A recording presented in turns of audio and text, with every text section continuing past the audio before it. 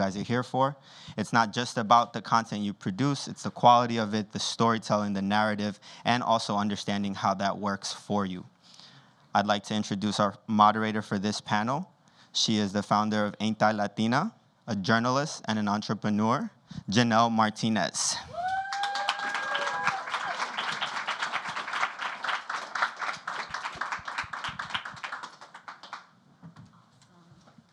Thank you so much. How y'all doing? Good. I see, I feel like some folks can move up. Like, this is the Latino Film Festival. Latinos, we love each family, right? Like, let's get close. But yeah, as mentioned, I'm Janelle Martinez, and I'm super excited about today's conversation because, as we know, content is pivotal in a lot of what we do. And by a show of hands, how many people would describe themselves as content creators? Yes, even though I would argue probably everyone in this room, right? So I am not going to take too much time. I really want to jump right into this conversation, and we have an amazing panel. So I'm going to call the panelists up. We have Andrea Gumpf, Mari Carmen Lopez, and Abiel Aidel. Welcome them to the stage.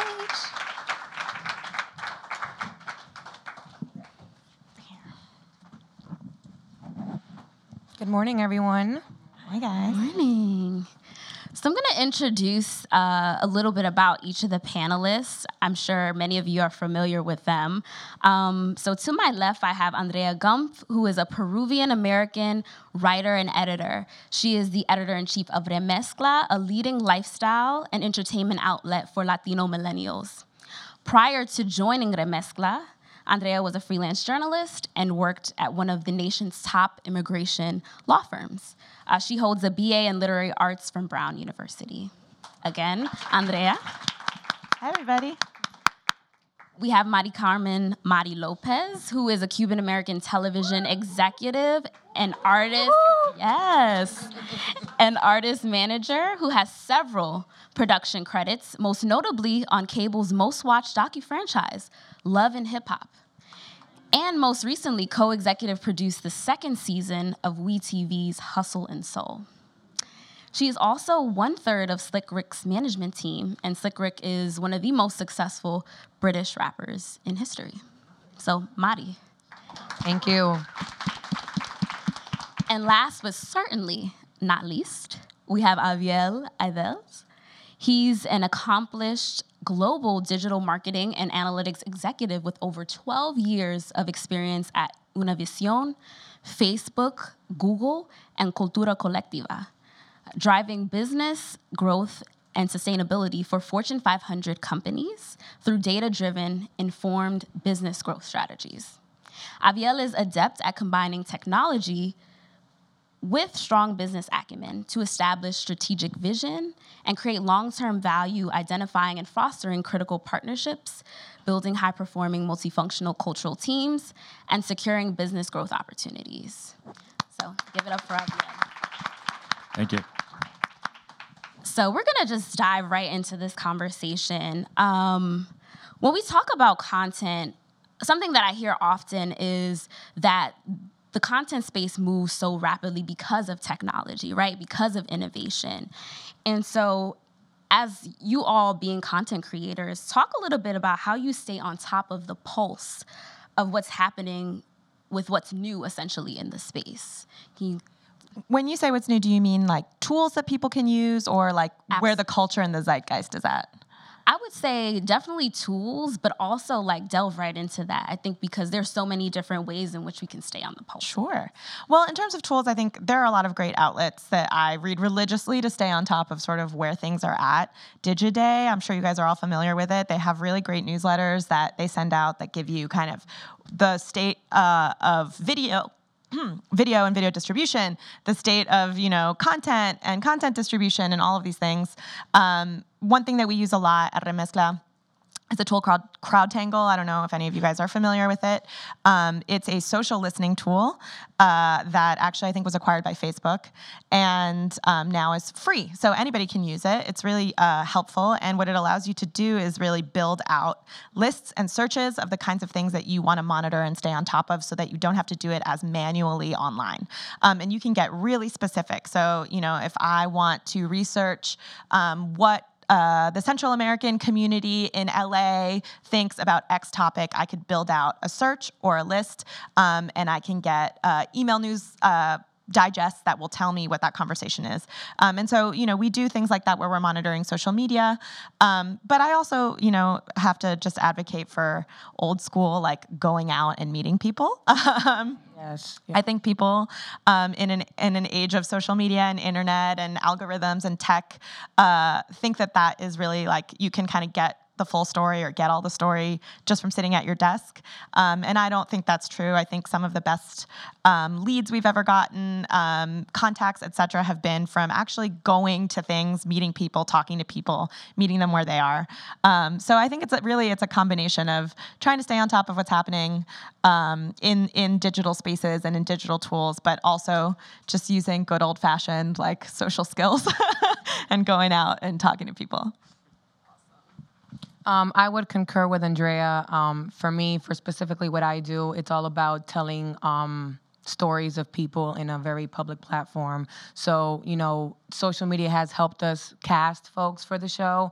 I've been with the show since 2012, so I've worked in all the shows at some capacity. But, just like Andrea says, good old-fashioned going out there and meeting people and hearing their stories, because we're all essentially our own content creators. Now in the digital space, to where someone can put up their own commentary on things has led them to careers just by their own opinions and their own point of view. So I would say a combination of staying on top of, whatever you're into, whether it's gossip sites, whether it's the news, but also going out there and just learning about people and, being confident in your own stories to create the content. So in my case, I'm not a content creator. I do not create any content. My job is to make sure that those people who do create content get it out there and that they get paid for it.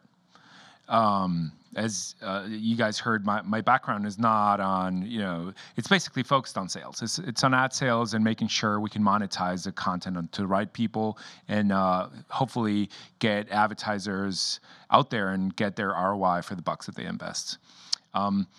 For those of you who do not know what Cultura Colectiva is, maybe you heard of them, maybe not. It is a Mexican firm that launched a couple years back. And it's called Cultura Colectiva because basically the founders were into cultural things. They were into arts and crafts, and they threw a bunch of parties in Mexico, and those parties became very popular because every one of these big parties, they were in galleries and in warehouses, and they showcased the people's work. Basically, they would bring in painters and poets and sculptors and whatnot, and they would showcase all of their art, and they would sell the art at the party.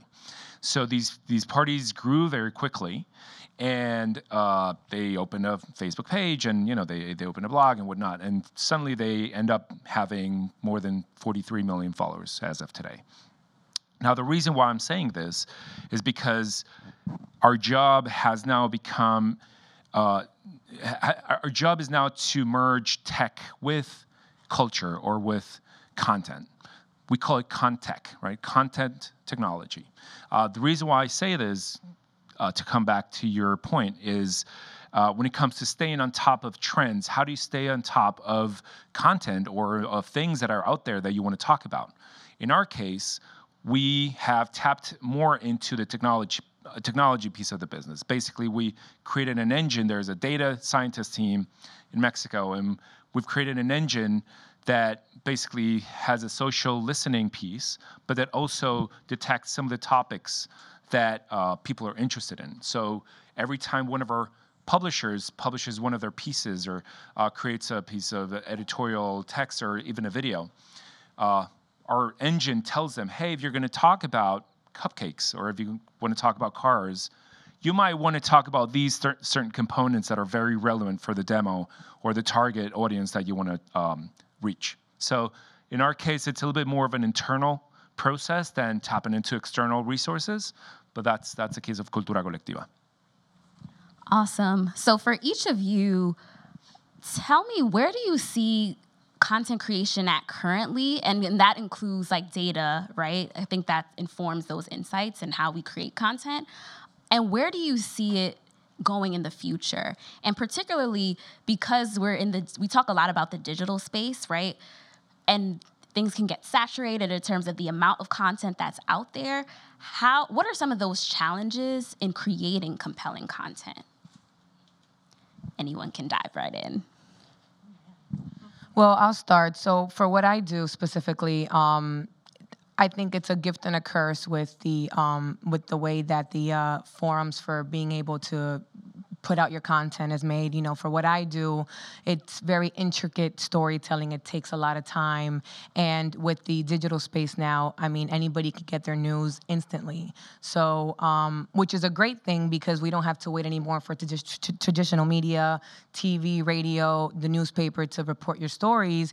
You can find out things in an instant, but at least for what I do, it's, you know, we want to hold on to certain information so we can make sure we craft it in the best way possible to tell the best story. But it's like, okay, once this news comes out of somebody either being on one of the shows or someone is pregnant, like Remy, we wanted to say that first, you know, like it takes a little bit of like, but so it can help us because people want to dive into, oh, wow, well, how did this happen or what's going to happen after? But the moments sometimes get, just taken away. So that's how it's affected us a little bit. But in the same breath, I think it also helps us because a lot of times things that we don't know about, we find out first, and that helps us in our storytelling of these shows.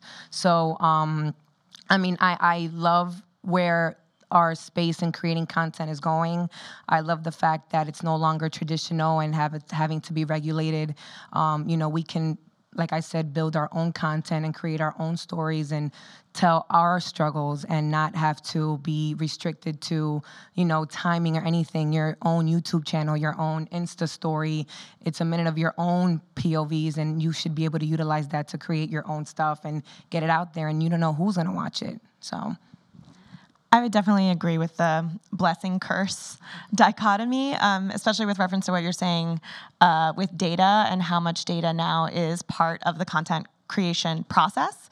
I think on the one hand, it's amazing to have that much information about where your stories are going, who they're resonating with, or even, the types of tools that I mentioned before that help you to find kinds of stories that may not have been possible if you didn't have boots on the ground before. So those are all things that are amazing, tools that allow you to distribute your content in ways that you couldn't before. But I also think that the platforms that we use and the data can also pose a threat to the content because and to the mission of certain places because, in chasing virality and chasing visibility, sometimes you are looking at data to give people what they want, what they already know, right? Those are the things that people are already going to be more inclined to pay attention to. And I think that there is a fine line between, meeting your audience where they are with what they want and leading your audience with things that are going to push culture forward. And sometimes those things aren't popular. Change isn't always popular. Something new isn't always popular right away.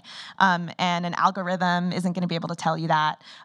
Data, Google Analytics, et cetera, aren't going to be able to tell you that. There's something that's just, an instinct. And I'll give some examples, Remezcla, when it started, and for those of you guys who aren't that familiar with our platform, we are a Latino culture and lifestyle outlet. And when we started over 10 years ago, everybody thought that we were insane for doing storytelling in English for Latinos. And there was no market research that backed doing that. Everyone was like, what is this? Today, maybe that data exists, but at the time, it was just an instinct about how, our community was interacting with one another. There are plenty of things that we've done, that there was really no data that could have confirmed other than an instinct or a desire to lead culture in a certain direction. And sometimes I worry about losing that when you automate everything to such an extent. So I really think it's a blessing and a curse. In terms of where we are today. And that's changing every day. I mean, you guys probably know digital media is in a bit of crisis right now in terms of finding a sustainable business model. And I think that's going to lead us to relying less on platforms like Facebook. And, I think SEO might be coming back.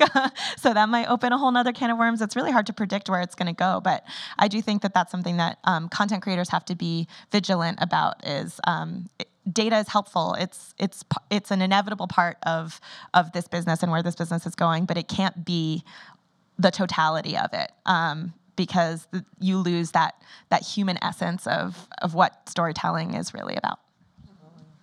So in our case, we see two big challenges. The first one is it goes along with our mission. We want to revindicate the image of the Latino or the Hispanic in the U.S. As we all know, especially everyone in this room, us Latinos, we've always been under the, oh yeah, you're Mexican, sure, tequila, Cancun parties, and there's a lot of stereotypes basically happening. It also happens when it comes to editorial content.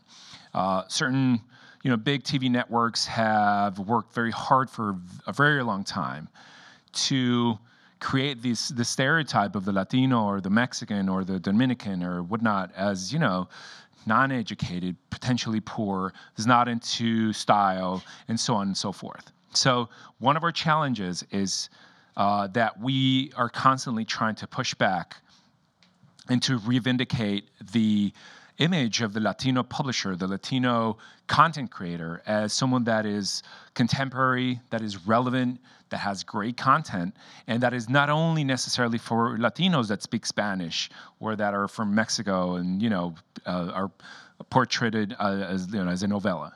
This is content for everyone, especially now that cultures are in a way merging more and more. The second one is, as Andrea mentioned, how do you create a business model that not only pays salaries or incomes of those that are potentially in ad sales, potentially us right here, sitting here, but the real content is being created by the people who are sitting behind a screen 12 hours a day creating a bunch of articles, and that they don't have they're not in touch with the business side of publishing or content creation. So one of our missions, our Cultura Colectiva, is to be able to allow these great content creators that either sit in the US or sit in Latin America that are putting a lot of their time and effort into creating this such great content, but how do we create a model that gets their salaries paid and that they can make a good living with it? So it's a challenge, but I think we're getting to a point where we can say that we're figuring that out, and we're in a positive place right now, and we can talk about that later. Yes, we're definitely going to get into that. And something that each of you highlighted goes to the point that Latinxes, and I use that term because it's gender neutral and it's inclusive, but it also is very reflective that we're not a monolith, right? So when you speak about Latinx people, we come from obviously different countries, but racially we're diverse, socioeconomics, geography, gender. And so being that it's a blessing, one, as a content creator, can also see it as, I don't want to say a curse, but a challenge, because how do you create content successfully for over 21 plus countries or people and descendants from those countries? So my question for you all is, how do you successfully create content for Latinxes, right? And what are some successful examples, or how do you tackle it and find that being successful in each of your roles? As far as, I'll start. As far as what I do, I feel like the U.S. market has not completely learned how to tap into our culture. I mean, I think especially with the big the Univisions and the Telemundos that I think in a way still cater to our great-grandparents that that came into this country, barely knew any English. And, the novelas that we all love are still playing now because it hasn't caught up to the times. Generations have been birthed in this country, and now we are multilingual. We speak different languages, and and it's like you said remezcla it was an instinct, but it's like you're speaking English to a Spanish audience, but that's who we are.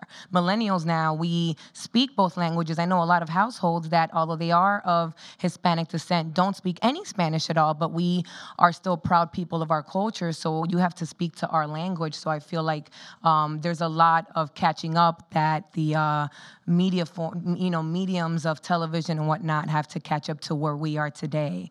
I would say as an example Love and Hip Hop Miami. I'm very proud of that body of work because I was able to bleed my culture into what we do. And an example of most of you guys know is Amarra Negra. There's very real issues of colorism in our community, and the fact that, and it's not talked about. So the fact that Amarra was able to live her truth and live her struggles within our platform caused a huge conversation in pop culture. So, and I'm very proud of that because it's something real that we've all seen happen to us or our friends at some point. So, and we're going to continue trying to tackle some sort of issues within our community in these platforms. So I think it's important, that we learn what's going on now, and especially with the folks that are on top of these different networks and these different channels that, it's no longer the old school way of doing things. We have to learn how to do things now that are different and new and innovative, and it's going to create a trend. Yeah, I think this is where building the right team, at least from the perspective of somebody who, runs an outlet, is so critical, because I have to know what I don't know. And I have to acknowledge that my experience, my filter is just one among many.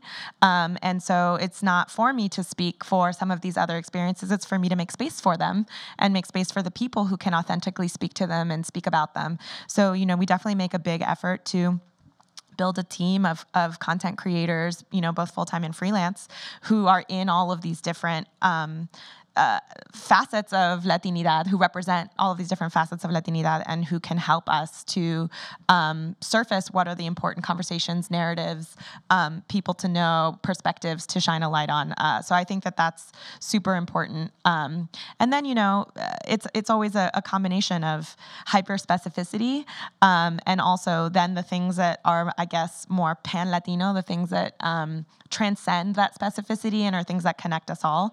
And that's really the balance that we strive for at Remezcla is telling both of those types of stories. At Cultura Colectiva, what we do is tap into conversation. So in order to define how do we cater content to so many different nationalities or ascendancies, we basically try to listen, as I said, through conversation. So we tap into all different outlets, from our owned and operated properties to Facebook, to Twitter, to our YouTube channels, to Instagram. And we basically suck in all the conversations that we see from people from all around the world, either in English or in Spanish. And then we segment and we try to listen what are the topics that are relevant to certain demos. And from those conversations are how we start creating content to these, Latinx audiences. We try not to segment, the Puerto Ricans or, the Argentinians or the Mexicans. You should publish an article with certain keywords that are very likely to be familiar to certain, nationality. We try to stick to topics that are relevant, as Andrea said, maybe like pan-regional, pan-American type of topics, but at the same time, be very relevant by listening to what they say before we even say something about it. So that's our approach. And I would definitely add, I know for myself, in terms of creating Ainta Latina, that literally was birthed out of my lived experience and not seeing our popular, traditional Spanish-speaking outlets, and even English-speaking, covering the Afro-Latino experience in like 2013. And I have to give you a shout out, Andrea. You were the first, Remezcla was the first outlet that tapped me to write a full-blown piece about that years ago. So I feel like as content creators, definitely know that where you see a void, there is an opportunity. There's no challenge that is too big, and obviously that whatever you feel like you've been called upon to do because you've seen an issue, you can create that solution. Can I jump in to add on to that? Actually, I do want to say that as much as I was just like, oh, data's dangerous, it's also super helpful that, I think that one of the things that social platforms have ushered in is helping content creators and platforms specifically to find and connect with what would have previously been considered niche audiences. So, I think even 15 years ago, a lot of publications were striving to be more general interest and to appeal to as big of a community as they could, because they didn't have the tools and the resources to find what would have been considered to be way too niche and direct it to the people it matters to. I can give an example from Remezcla, which actually was a surprise to us, but I think a good sort of case study in this is many years ago, one of our editors, who's from the Bay Area, where lots of Mexican Americans and Filipinos live in the same communities, had an idea to do a story about the ways that Filipinos and Latinos are primos because of our shared colonial history. So she did this list, and she had the idea. I thought it was cool, and I was shocked at how much it had blew up for us. And it was because nobody was doing storytelling for the Filipino community. Like, there was nothing that was talking to them directly. Like, it was shared by a lot of young Latinos, but more than anything, I saw so many Filipinos be like, yes, this is my experience. And I think that's a story that probably would have been considered to be too niche for a general interest publication in an era before there were ways where you could kind of directly reach these smaller audiences who are underserved. And that's, kind of speaking to what you're saying, I think that's a huge opportunity or advantage that we have now, is that people who were ignored before because they were considered to be small or niche or outside of the mainstream, there's opportunity now for people who want to tell those stories and people who want to hear those stories to find each other. Absolutely. And sometimes it takes our outlets to signal to the more mainstream others that, like, hey, there's an audience. And I think we saw that specifically with Amara, right? I've never seen so many, like, not even people in Espanol, but people and all these different outlets really tap on not just her narrative, but like the whole story about, this demographic within the Latinx community. So just because you brush something under the rug does not mean it doesn't exist. And I think it takes, someone to be very confident, and if not confident, fearless in telling their stories. Just because you guys feel like what you're going through or whatever your story is has no merit does not mean that there's not another voice out there that can relate to you. So I think now with all these wonderful platforms and social media, our digital space with the Hulus and Amazons and Netflix that understand that there's individual people with individual stories and there's a voice for them, I think, that's why it's a blessing that these new things are happening now in the digital space, because each of us have our own things to connect to. So, absolutely. So I'm gonna take it back to you, Andrea. Actually, when we look at statistically and I hate the term minority, but I'm using it in terms of, I guess, stats. So I'm gonna put air quotes. More than half of, as they say, a minority population in this country are millennials. And that is completely the space in which Remezcla moves in, and particularly Latinx millennials, as you being the editor-in-chief. So for you, why is Remezcla, obviously so important to telling our stories? And how do you see Remezcla adapting and growing in its storytelling as naturally Latinx millennials continue to grow? Well, you brought up stats about sort of our place in the millennial demographic. And so I'll counter that with the stat, which is, I think, under 5% of traditional newsrooms are composed of Latinos. So our representation is really small in newsrooms and in media spaces. So I think that that's the first thing I would say about why I think spaces like Remezcla are so critical, because we're a huge part of this country. We've been a huge part of it since its genesis, and our stories are really not being represented, or certainly not with the nuance that I believe they should be. I think also, given our political climate right now, it's more important than ever to have these kinds of spaces. Remezcla is not a hard news outlet. I think there are a lot of folks out there who are doing really great, important work, highlighting, human rights violations that are happening in spaces, in immigration in particular. But I also think it's important that the only stories about Latinos that are out there aren't about crime and immigration, because that's not the only thing that we experience. And so I think having a place that celebrates culture, that celebrates creativity, that celebrates innovation in Latino spaces, which is what Remezcla strives to do, is also a vital part of depicting what our value as a community is. I'll paraphrase Juno, but I think he once said something like, a monster is something that doesn't see its reflection in the mirror. And, that maybe if they found a reflection, they wouldn't feel themselves to be so monstrous. So we're trying to be that reflection, and that place where you can find positive, uplifting storytelling about what young Latinos are doing and will do in the future here in the U.S. and in the whole diaspora around the world. So that's why I think it's critical to have spaces like ours. And also because it's not just the stories, but the people who are telling the stories. I think, my personal mission and part of our mission as an organization is to foster more Latino talent. We have, I think, more obstacles than the Anglo community does. Socioeconomically, getting into college and graduate school, getting internships, which a lot of people, can't afford or access, getting access to career networks that would help you get a foot in the door. A lot of those things are inaccessible to Latinos. And so I think Remezcla also has become a launch pad for writing talent, where they get the kind of mentorship that they might not be able to get at another place, where people who I think have a bit of an advantage end up getting jobs more easily. So those are the reasons why I think it's critical. And in terms of where the storytelling is going in the future, I think a lot of our work in the early days was just about educating to a certain extent, like, hey, kind of like what you were saying, hey, Latinos are not a monolith. Hey, you don't have to listen to salsa and merengue. You don't have to speak Spanish. You don't have to like telenovelas. Not everybody eats tacos. Some of these things that may seem like 101 to the people in this room, but are, still stereotypes that persist to this day.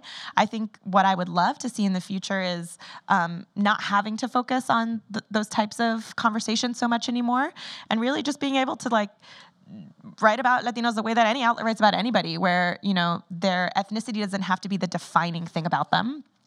And it can just be a facet of who they are.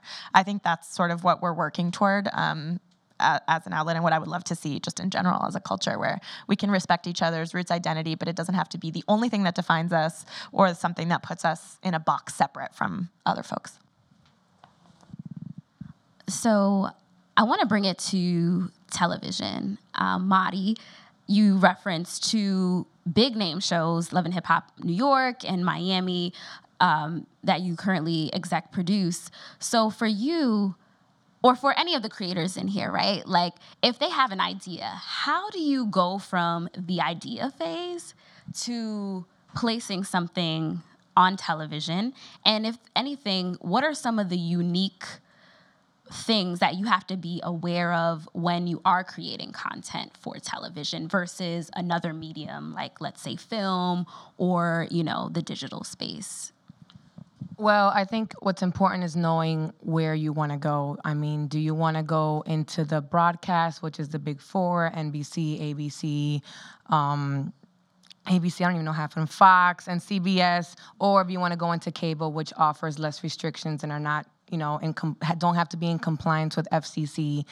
So I think it's important to know where you want to go. And now there's even more variety and with less restrictions on creating your content. So before, where things were have to be followed by a certain protocol, now, like I said, you can put anything out there, and if someone taps into it, someone relates to it, then that can be your start of creating your own content. But as far as putting something on television, I mean, we live in, VH1 is cable provided, so it's funded mostly by advertisers. So we have to be, whatever the shows that VH1 picks up has to be kind of aligning with their brand, aligning with who they are, and that advertisers will be, will also feel the same way as far as aligning their brands to the television shows that are produced.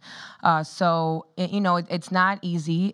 Patience is key. Just because you have a great idea does not mean that there's not a lot of other great ideas out there. It's about putting your work into it and, putting yourself in the right circumstances to get your vision out there. I mean, for me, just to be frank, I didn't go to film school. My background is in music, and before that, I got my degree in criminal justice. So I am all over the place with, my story into getting here. But I started off in music, working for an indie label in Miami. And from there, I grew and I met, Mona Scott Young, who helped me, ushered me into the television world. So my story was not one of like a typical curriculum or a typical forum. So I'm saying that to say, like, there's not a formula in getting something picked up. If something is of interest to somebody and they're in a position of power, and they're interested in helping you, they will help you. If not, you have to figure out where you can put yourself in a space for somebody to understand what it is that you're doing. I think now there's less restrictions on the content you can create because of all the other platforms that are out there. So there's a great time for people that are artistic. There still is a business behind it, but I think now there's a better way to get your stories out there, get your ideas out there without having to deal with the nuance of, the restrictions that television and sometimes traditional media, give you. So I did want to dig a little deeper into something that you did say about specifically cable television and the advertisers. In conversations that I have sometimes with fellow content creators, the art is all that matters, right? So you're literally in a zone of like, this is my vision, this is what I have to do. But we also live in a space where to fund our visions, advertising is something that you do have to keep in mind. So in a situation where, someone has this idea and wants to bring it to TV in particular, like, what advice would you give to someone in terms of keeping in mind the business opportunity? And Aviel, I think you can jump in with that one as well, because we think about the creative aspect, but we don't always think about the business component of that. And that's something you got to learn about. I mean, quite frankly, it's just, we are artists all in our own rights, but you have to understand the niche and understand the market that you're going after, understand the brand that you're trying to align yourself with, and understand what does your project align with where you're trying to go. Love and hip hop is hard to live on A&E. You know what I mean? Like, you have to understand the market that you're in and where you're trying to go. But I think now the gift in digital media is that you can create, you can use your phone and open up a YouTube channel and do what you want there if you aren't worried about the business side of it. But in order to create a revenue and hopefully, get your name out there in these forums that you want to have, you have to understand that sometimes there is restrictions in, who you're lining yourself with, and understand that an idea is going to be formed into 80,000 ways. I mean, when we first started Love and Hip Hop, it wasn't Love and Hip Hop. It was Chrissy and Mr. Jones, which is a show about Jim Jones alone, and that was in the space when, the Flavor of Loves and those type of shows were, really popular. But as, and I'm speaking now, just being around Mona and understanding what she had to go through, she had to understand the, Basketball Wives and a lot of these other female ensemble casts were becoming something popular, and Jim wasn't somebody that wanted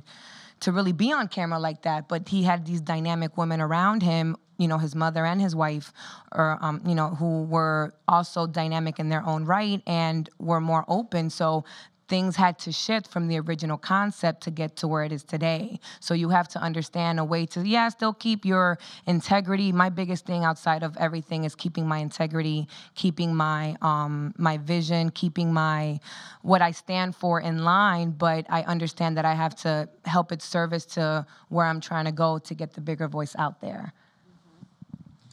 So to answer the piece of the monetization based on advertisement question, I believe we're in very interesting times, and I only say this because at this point in time, most people think, oh, if I don't sell my content to a big brand, and if I'm not on the right platform, most likely I'm not going to make any money. Period. That's full stop right there. Now, of course, today, content creators and bigger players out there are constantly trying to cater or create the content so that it's sellable in a way. It has to be created in such a way that complies with certain brand guidelines, family friendly, not talk about certain topics, not be related to certain themes, don't say certain names, not say certain keywords, and so on and so forth. What happens then? The authenticity of the content creator starts to get diminished, and to a point where, okay, so basically what you're trying to say is all I got to do is create branded content all the time, and hopefully my voice will be heard somehow, because it's going to be hard for me to distinguish myself from 10,000 people next to me. So then how exactly am I supposed to be me out there without having to comply with all these rules, and then it still makes some money so that I can make a living? So taking it back, the reason why I believe we are in such interesting times is because new technologies are being created, such as blockchain, which I'm sure most people in this room have heard of. So what does blockchain have to do with anything, right? So one of the visions that this is personally me and some people that I relate with and that are in the industry, the decentralization of content will allow, in our view, content creators to be themselves and to be paid without having to go through the traditional line of having to tap into certain outlets that hold the budgets, that comply with certain rules, that will eventually trickle down somehow into my pocket. So I know we're very early in the blockchain area, but it is here to stay. So my advice to content creators out there would be keep your eyes open. Don't settle for the usual revenue streams, and figure out how to leverage new technologies and new ways of decentralization of power in order for you to still be yourselves, and at the same time monetize your content that it's only yours and not necessarily being bended into somebody else's line of thought or profile. And since I have you on the mic, I definitely want to follow up with that and say, what are some various ways, what are the various revenue streams when it comes to content creators that they should keep in mind in actually making some money, right? And then also I can imagine many people here are interested in potential brand partnerships if you are a content creator and some of those other things. So how do you showcase your value, right? Because for any brand, any company, they want to know what's the value that you're going to bring to this. And that's what makes it a mutually beneficial partnership. So for you, and the fact that you've worked with these big name companies, and I'm sure you've seen indie creatives and things like that, what stands out in terms of showcasing that value? Right, so it is a tough question. The reason why I say this is there's at this point in time, I don't think there's a clear-cut answer. We see most of our revenue as a company comes from branded content. Look at me saying this, and at the same time saying, oh, it's not the only way. Well, at this point in time, creators make money on our platform thanks to their creativity and being able to partner with brands to create branded content. Now, to answer the first piece of the answer to your question would be try to diversify. What does that mean? Most of the people think of Facebook or Instagram as their sole line of, or sole outlet to the content that's being created. There's a lot of new emerging platforms out there that you might not even have heard of, or that you think you don't even relate to, that you could tap into. An example would be, if you're into, let's call it, entertainment for kids, type of content.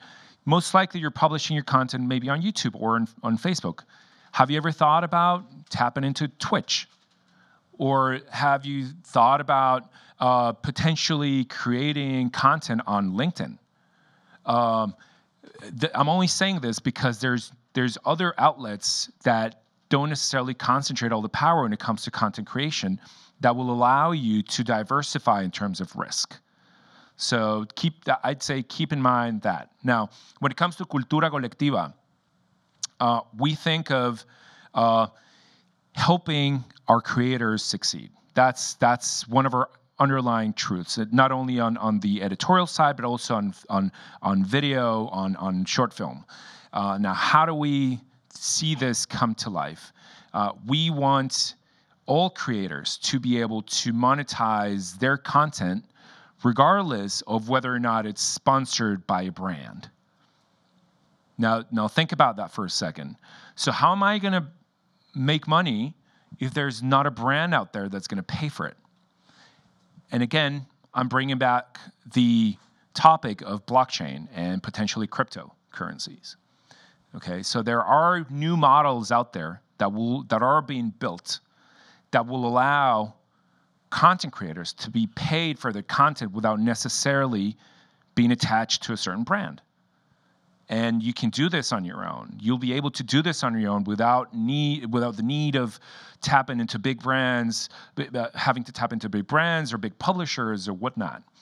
At Cultura Colectiva, what we're trying to achieve is this: the democratization of content creation, and have content creators get paid for what they do, regardless of what brand taps into their content. So that's the second piece of my answer. Try to keep your eyes open into these new technologies, because it is going to happen. It's already happening. It's just a matter of, how do I adapt into this new environment? What does that outlet look like? Where is my content going to live? And how am I going to get paid? So more on that will come very soon.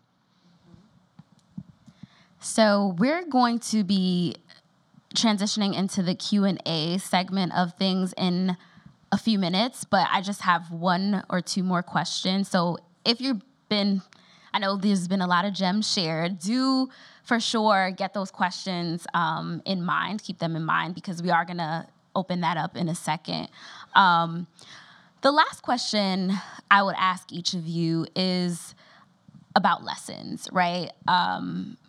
There's been a journey that all of you have been on professionally to get to the stage, right? And so of all of the lessons that you've accrued over, your experience, your years, what is one tip that you would provide, maybe something that you didn't know when you first started, but are so thankful that you know now?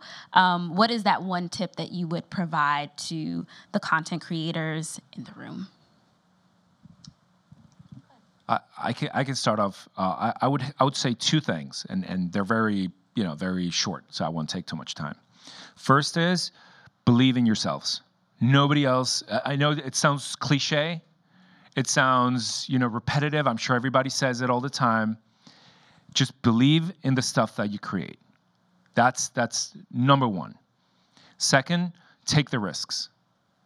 Those people who don't take the risk and tap into new platforms or new forms of content creation, or even into new networks, you'll never know where you're going to end. So as long as you know what you're doing, you believe in the type of stuff that you're creating, and that you take the risks, I believe that anybody can do a great job in making a living, creating good content, being successful. That's the only two things that I would suggest. I would say two things as well. I would say surround yourself with people that really, really help push you, because we're all human beings at the end of the day. We all get discouraged. We all go through personal obstacles that can deter us from where our end goal is supposed to be. So I would say, find, and it doesn't have to be a big group. It could be, your family, your man, your girlfriend, whatever it is. Find someone that ultimately is going to push you when those times are hard, because that's going to help you in the utmost way. I mean, I would speak from example. I moved up here 7 years ago from Miami, not knowing where was going to happen in my life. I was working with Mona, but I was like, I don't know when I'm again, I just don't know. I don't know. I was in a really messed up space in music. I was at an indie label that was not paying me, quite frankly, and I had a lot of personal endeavors that happened in Miami that I had to overcome. I moved up here with trying to gain a refreshed mind state, so to speak.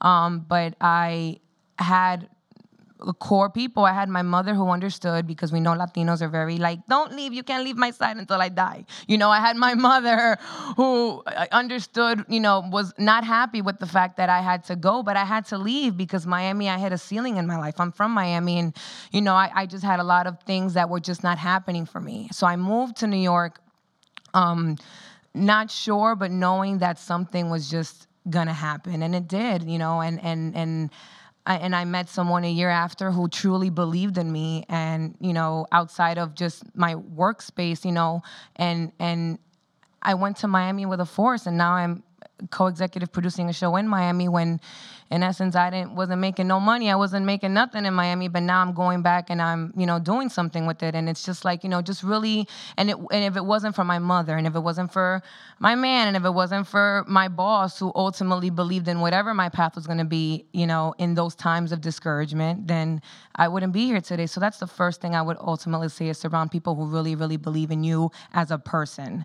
And secondly, don't get discouraged by the no. I've had a lot of no's happen in my life. I'm sure we all have had no's that happen in our lives. Don't get discouraged by the no. I mean, as cliche as that may sound, like, your failure is only an obstacle to your success, and when you're your weakest, you're your strongest, because you have to push through whatever that feeling is to get to the other side. And I think relating it back to what I do, I feel like we tell stories of the people who don't have a voice, who people didn't believe that this person can be an artist, or this person can be a successful stylist, or this person can make it in the music business. I feel like we help those people come out of their shadows, or come out of someone else's shadows, and live their own truth. And I think, going back to what he said, just believe in yourself and believe in whatever it is your path is, because you'll eventually get to where you need to go. And all of us have our own individual formula. Just the way Andrea made it is different from my story, and is different from his story. So we can give you the gems in the world, but ultimately you're going to figure your own stuff out, So I guess my advice, one piece of advice would be, don't be afraid to fail, and actually celebrate your failures. I think it can be a scary time. I mean, the creative process is vulnerable no matter what, in any point in history, because it's so personal. But I think now in particular, it can be a scary time to put yourself out there and to mess up. Nobody's trying to get dragged on Twitter. It can be nerve-wracking, especially when you think that you're, going contra la corriente, like, when you're going to say something that might ruffle some feathers. In my personal experience, I have gotten just as much, if not more, out of my failures, and there have been many, as I have out of my successes. Those are the things that make you learn, make you grow, push you forward. So I would just say, don't be afraid to fall on your face. Anybody who's ever succeeded because they fell on their face first. So that's just a part of it. I think another thing, just like on a creativity level, I would say it's hard to get over feeling like your stuff isn't good. And that's, like, I think an obstacle in the beginning that a lot of creative people deal with. You have these aspirations, you have these things that you look to, that you feel so inspired by, and you want to reach that level. But the only way to do it, again, is through trial and error, through making things that probably aren't good at first, and just keep going until it gets better and better. And a lot of people, I think, aren't able to push through that initial phase of feeling like what they did wasn't up to their standard, and they get discouraged and they give up. That's also part of every person's creative process. Before there was a banger, there was like 12 drafts that sucked, or more, or maybe it's not a draft because you're making a movie or whatever other medium you work in, but that's also part of the creative process. It's a tough part, but just push through that, is another piece of advice. And what else? I guess I would say, for me personally in my life, I think a big lesson was not to wait for somebody to give me permission. In the beginning, I felt like I didn't know what I was doing, and I needed somebody to kind of give me the okay to just go for it. And you don't need that. Just do it. Just try it. I think those things are all interconnected lessons, but it's sort of like, don't be afraid to try something you don't know how to do. Don't be afraid for it to be bad or to fail at it, and just keep doing that, because eventually it's going to improve, it's going to get better, and that's really the only way out is through. So that would be my advice. Yes, all the gems. I hope y'all had your notepad, hashtag, however you're capturing all of that. So now we're going to bring it to you all. I know there's probably some questions. I did see a hand back there. So I'm going to just run this mic your way, unless actually, okay. I see there's a mic. Whatever you feel comfortable. There's a mic right over here. So that's probably the best. Yeah. Oh, you have, okay. Check. My question is for Aviel. You mentioned these creators that are finding alternative platforms to monetize their content on, and I wanted to learn about examples of that, and if you could talk about specific people. And then I had another question also for Andrea. I love Remezcla. And just what do you think the barrier is to keep it from going to become the next powerhouse, and some of the things, because I think you're filling an amazing void in the space, and I'm African American, and I love it. So I just wanted to know, like, what you see as your biggest barrier right now. So. Sure. I think a lot of what we do at Remezcla is oriented around discovery, helping people to discover new things, new artists, new cultural movements, etc. And I think that it's hard to get people to take that first leap sometimes. Especially, again, in an environment where sometimes platforms to distribute your content either rely on virality or rely on some level of familiarity. So I think that that's been our challenge, is like, how do you get somebody to take that first step to be curious about something that they don't already know about, or that may be a little bit unfamiliar or new to them. And actually, that reminds me of another piece of advice, which is be curious. Everybody be curious. That would be another big piece of advice I have as like a creative person, as a content creator. I can't tell you how many things are interconnected that you wouldn't think are, when you only focus on what you think is your one niche or your one lane. So be curious across the spectrum, and that will bring a lot of things to you. But I would say that that's a challenge for us, is solving the problem of discovery. How do you find something that you don't know exists? And two, how do you get other people to care about it and be interested in it? That's the thing that we sit around and do every day with our editorial team, is try to find the things that nobody else is talking about and figure out how to package them in a way that will get other people to care about it. So in my case, to answer your question, at this point in time, I cannot say of one platform that uses blockchain to allow people to get paid or to earn money in a decentralized way while creating content. The reason why I said keep your eyes open, because certain platforms might come about, is because in conversations with other people in the landscape, from a tech perspective and from a business perspective, you can tell this is what's coming next.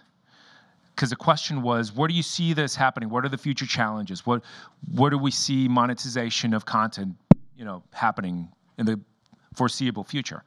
That's what I understood from the question. So to answer the question, unfortunately, I don't know right now of anyone that is monetizing like that, but I do know that there are players in the space, without calling out names, that are working on these new revenue models for content creators. So my advice was just keep your eyes open, because this will come about very quickly. So you are aware of them, and so that you know how to identify them once they're out there. We ourselves are trying to work this through and trying to figure out how to tap into those technologies within Cultura Colectiva to be able to pay and to help content creators earn money and be able to be successful, while at the same time not being attached to a centralized platform, be it Twitter or Facebook or YouTube or Snapchat or whatnot, one of the big, any of the big ones. So keep your eyes open. That was my advice. Sorry, I don't have more information on that at this point in time. Sorry. Check. Good afternoon. Thank you for your time today. My name is Sydney Valerio. My question is, what are you currently on your platform or in your field seeing as brushed under the rug? As a content creator and an artist and a member of this community, I know firsthand here in New York City, but I'm curious about the pockets that you navigate, and what do you think still needs more discovery, exploration, content? Thank you. I can start off if you guys are okay. So what we're experiencing, and it's not necessarily very much talked about out there, meaning, maybe brushed under the rug and as if, business is as usual. We, as a content creating company, we rely on big players, especially on social media. So whenever there's a tweak in any of these big social media platforms in terms of their algorithm, it changes dramatically the way we as a publishing platform operate and how we monetize. And it's not, I personally believe that it's not necessarily talked about as much as it should, and as much as people should be aware. Why do I say this? If any social media decides not to, or to stop promoting certain types of things, or to change an algorithm so that in a way that certain shares or certain comments or certain metrics are not considered when making something go viral, which is basically what most people want to do when it comes to content creation, then it hurts the way your content's being distributed. However, there are certain media outlets that talk about it. Oh, certain such and such, they just changed their algorithm, and oops, guess what? Now this is not going to be considered when it comes to being relevant, so it goes viral. So only these components will be taken in account. Now, what does that mean for people that create content? It might be that certain day, one of their publishing pieces, one of their posts might have reached, I'm going to call it, 1 million people. The next day, it might only reach 100,000. So if people are getting paid by the amount of views or the amount of people they reach, of course this has tremendous impact on people's personal economy and on the way they operate on their daily lives. So in my personal view, what is currently not being talked about or addressed as much is how much of an impact big platforms have on normal people when they change the way they analyze content or the way they distribute the content based on their algorithm changes. Does that make sense?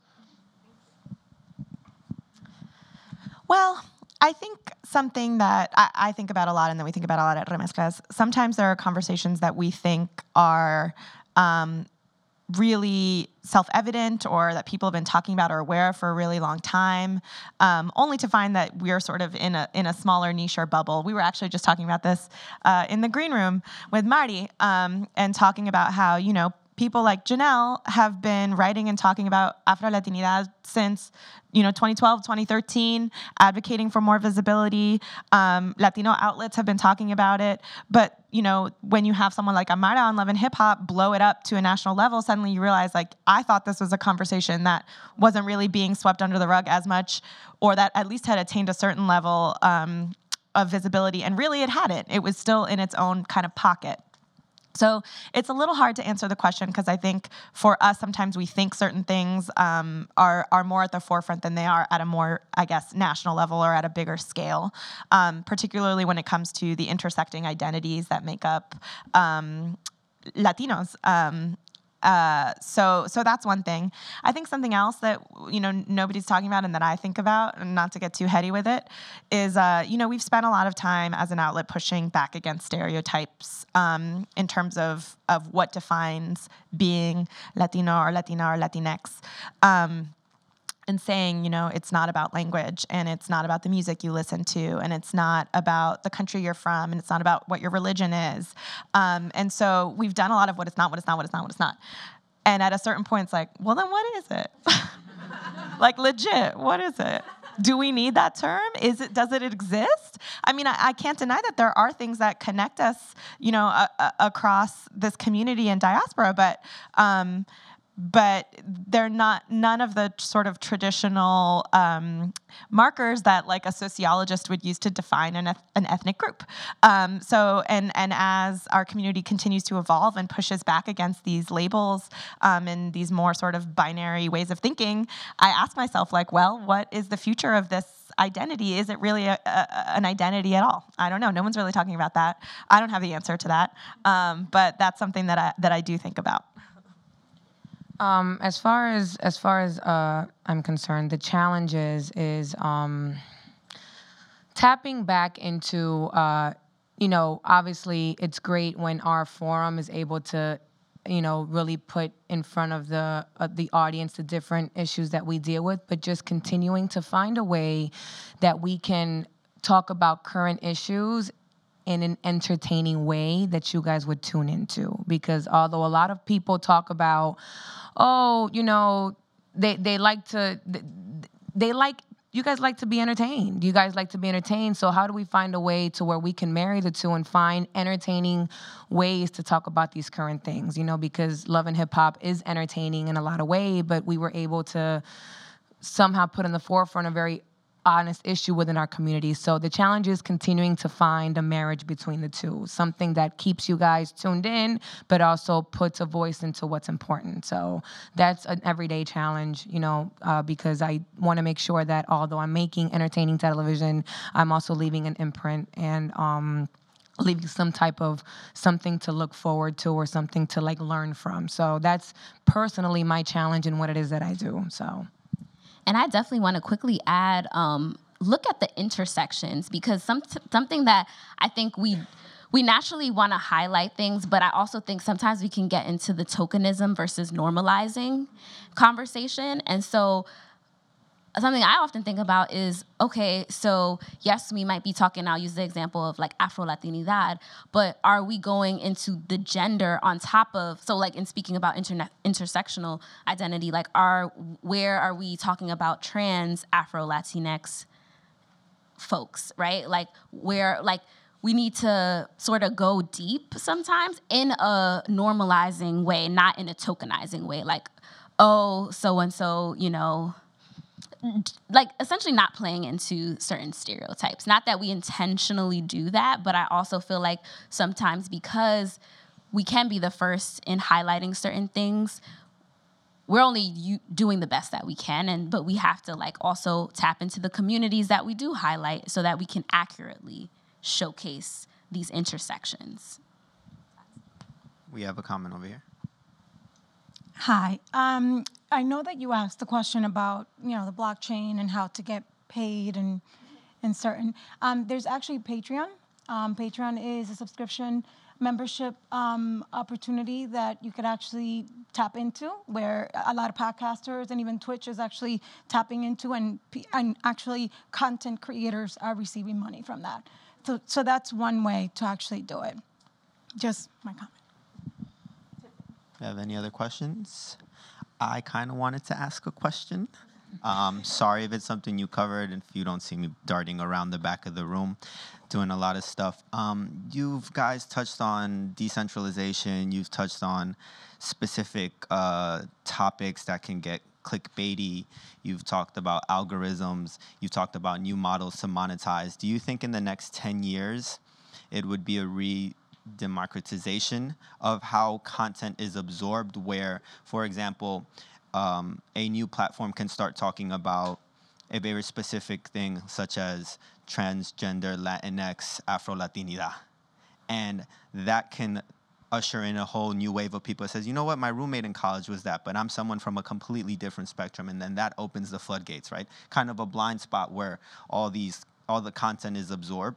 Do you think in the future with new technologies that re-democratization of it will allow companies like yourselves that are thought-leading companies, captain of industries, take a risk on things that are like that? Because it won't fit the model. It won't fit a model of like, that's gonna monetize, that's not gonna touch this. That is a hashtag that shows no traction. I mean, short and sweet. I mean, I think for what we do, we do break that mold.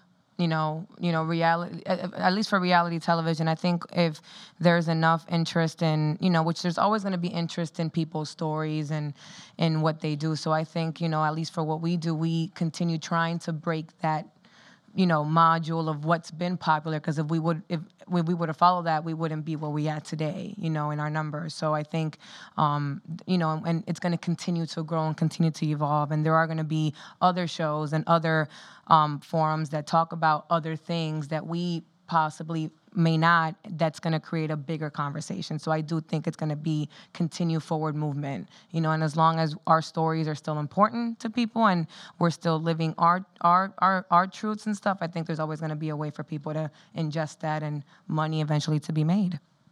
I agree. I have faith that good storytelling, excellent storytelling will prevail, regardless of what a system is to sustain it. In our experience, we've seen a lot of places come and go over the last 10 years when they were trying to, when maybe the business objectives came before the mission or the storytelling objectives. When maybe people were like, oh, this is a market to reach, and so I'm going to create a product that will let me sell ads to this market, versus I want to tell great stories and I'll figure out how to, create a business that sustains that. They don't last. They come and go. And so I believe that if, it may not be easy. It hasn't been easy for us. I'll be totally honest. But I believe that if you're in it for the right reasons and to really tell great stories, and that's the thing that you put first, that finds a way to kind of rise to the top. The way I see it is if you have a timeline, if you go back when broadcast TV was in its peak, I think 50s through the 80s. Revenue and content was concentrated on just a few, right? You call it the big five, and then cable, came a reality, and then content started to be put out there in many more channels in different ways, and actors and content creators, or whatever you would call them back then, they, instead of being a handful, there were more and more. And nowadays, what we have is an immense amount of different platforms. And the revenue that used to be concentrated in just a few now is being disseminated across multiple platforms.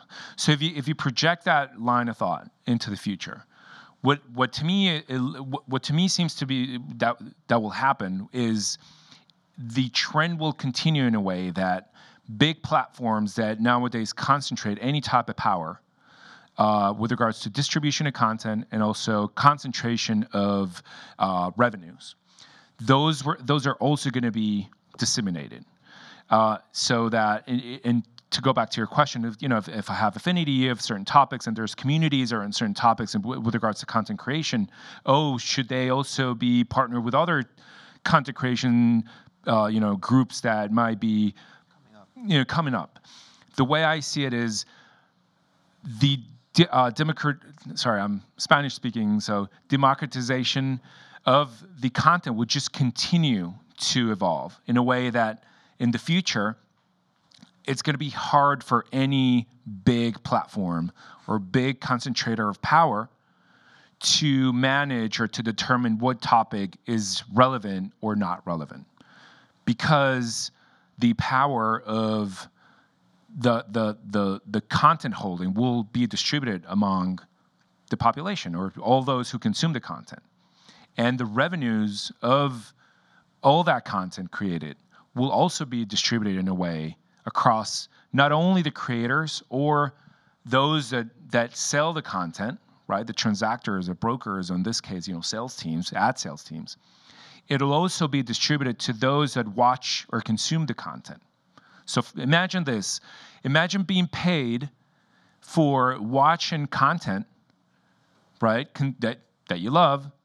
At the same time, that revenue is also being distributed to the content creator and also distributed to the person who got those two together. So meaning the broker, in this case, a salesperson. So that's how I see the future. Now, is any one person or any one network going to dominate this space? I personally don't believe so. There might be certain periods of time, but because technology will allow everyone to have access to everything, again, in a blockchain thinking model thinking, it'll allow people to tap into different topics, regardless of whether or not constrained or limited or concentrated or algorithm popped up. Exactly. That's how I personally see the future. Not because I think this is going to happen, just because of the trend that's been happening over the past century, and it's continuing to happen right now. Thank you. Appreciate that. How are we on time? We're good because we would be hanging out unless anybody wants them to stop. Okay, I just You wasn't guys, sure. are you feeling good? Yeah, I think we got another question over there. Alrighty. Testing. Yep. Hi, thanks so much for coming. My name is Brittany Ortiz, and my question is mainly for Madi. I feel like you're my best friend in my head a little bit because I just moved here from Miami after graduating from SU too. I actually interviewed you when I was a sophomore. You remember me? I feel special. Love this. Love this. Special. And I'm Cuban, so on top Yes. of that. But so for my senior project, I did a mini documentary on the perceptions of women in hip hop that I'm now trying to transition into a podcast. Especially for you and Love and Hip Hop, I know that in the beginning of its stages, and even now today, it gets a lot of negative backlash for not being progressive for people of color, especially for the women featured on the show. Now, of course, that's not the full image of the show, and a testament to that is being how long it's been on air. Well, for someone who is just getting into the game of creating content, especially for women of color in hip hop, already there's so many stereotypes with that. How do you deal with balancing the criticism that you receive on the show? Great question. Thank you. It's not easy because a lot of people just have a very fragmented sense of what we deal with on an everyday basis. You guys just see 3-minute clips of hour-long conversations, and as much as we have great people in our community, we have scientists and doctors and pediatricians, but we also can't deny that there are women in our world that have gone through other phases, and have gone through other struggles and other stories. So I think I look at the bright side of the fact that we're helping, we're telling stories of women who may be in a situation but get through a situation, because these women, they'd be going through it whether or not our cameras are there. Do you know what I mean? Like, we do our best as much as people may have a sense of like, oh, like this is a bunch of the stuff is scripted. It's not, like these are just stories that you guys may not know about. But especially with someone who's been working in the music business before I even got in television, I was firsthand witnessing women who have gone through some real deep stuff with the men that they are working with, or the men that they're dealing with. And it's about how to get through that into something else and monetizing it at the end of the day, because you're on a show to make money. You're on a show to, leverage your platform and be able to do other things. And I think our show, in a way, the women may start because they find out their men cheated or they find out some BS, but they get through it. And you see the women rise, and you see the women start doing businesses and start doing other things and leveraging their platform, I think. And we have a lot of great success stories of women who were able to push their struggles and make a name for themselves. You know, we can K. Michelle, Cardi, Amara, Remy, shit. I mean, I can just go down and down the list, you know. So I think we also can't deny the fact that, as you know, there are women that, you know, have gone through this stuff, and those are our stories and our struggles. And I think I relate to a lot of the women that are on the show, and I think that's what helps me in what I do and working with this show every single day is whether it's myself or my mother or my friend or somebody that I know, I can relate to them because I know somebody has gone through some stuff like this, and maybe they didn't pull through it, but the one girl on our show is getting through the BS. Do you know what I mean? So Thank you so much. thank you. Are there any other questions? Oh, there's one on the left-hand side. Hello. So speaking about those things that nobody's talking, there are like two facts, right? So in our countries, we have many problems. That's known for everybody. And then there's other fact that is like, of course, social media and the content right now has a lot of power. What do you guys think of the responsibility that Latino content makers have back in our country? And something very simple, for example, like tackling corruption or, you know, those kind of things that are like urgent to do something about. Well, I think the term content creator is very broad, right? So something like tackling corruption. I mean, there are a number of ways, I guess, that that content can do that. You know, there's investigative journalism, and we know that investigative journalists in a lot of Latin American countries are under assault. It's a very risky job in many cases. And so that's obviously one way. For a place like Remezcla, which, as I mentioned, you know, is not a hard news outlet, I think we try to find other ways. So, you know, we have a film section. Can we talk about documentaries that will help you learn about, you know, what's going on in Mexico's, you know, drug war? Or can we highlight people in music who are incorporating a political reality, or who are, you know, marrying their artwork to push for social justice? We definitely try to do that.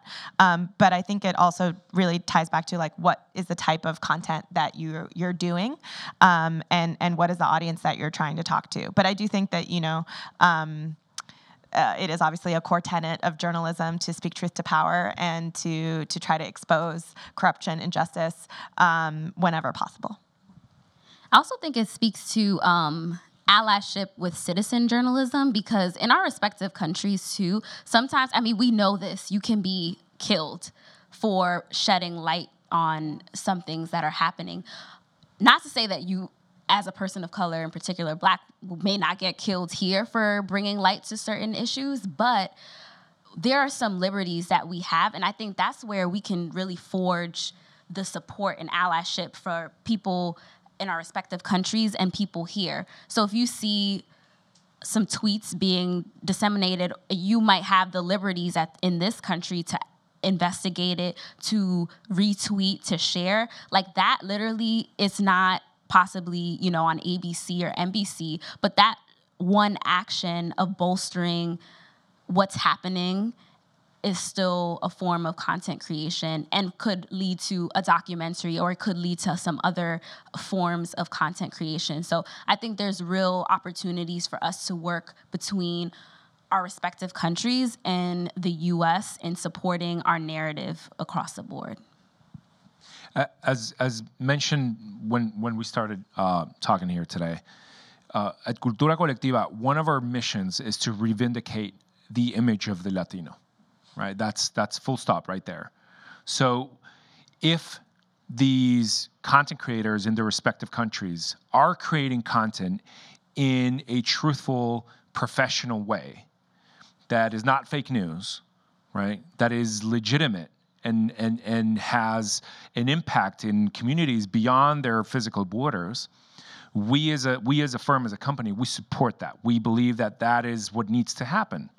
Right? So if somebody either from Brazil to Colombia or even El Salvador or Honduras, where, you know, murder and you know, drug lords and all these things happen, and it is hard news, If people, boots on the ground are doing something about it, and they want people to know about this. If they do good research and if they write in a professional way that can be consumed by everyone across the continent, we believe we need more of these people. We are actually actively looking to find people that can create relevant content, not only in the US, but in different countries across the continent. So I want to. Sorry, no, go ahead. So we actually are over on time, and I want to thank each and every one of the panelists for dropping some serious gems, some tangible insight that you can take with you to actually administer into your respective content creation outlets, et cetera. So let's give our panelists a round of applause.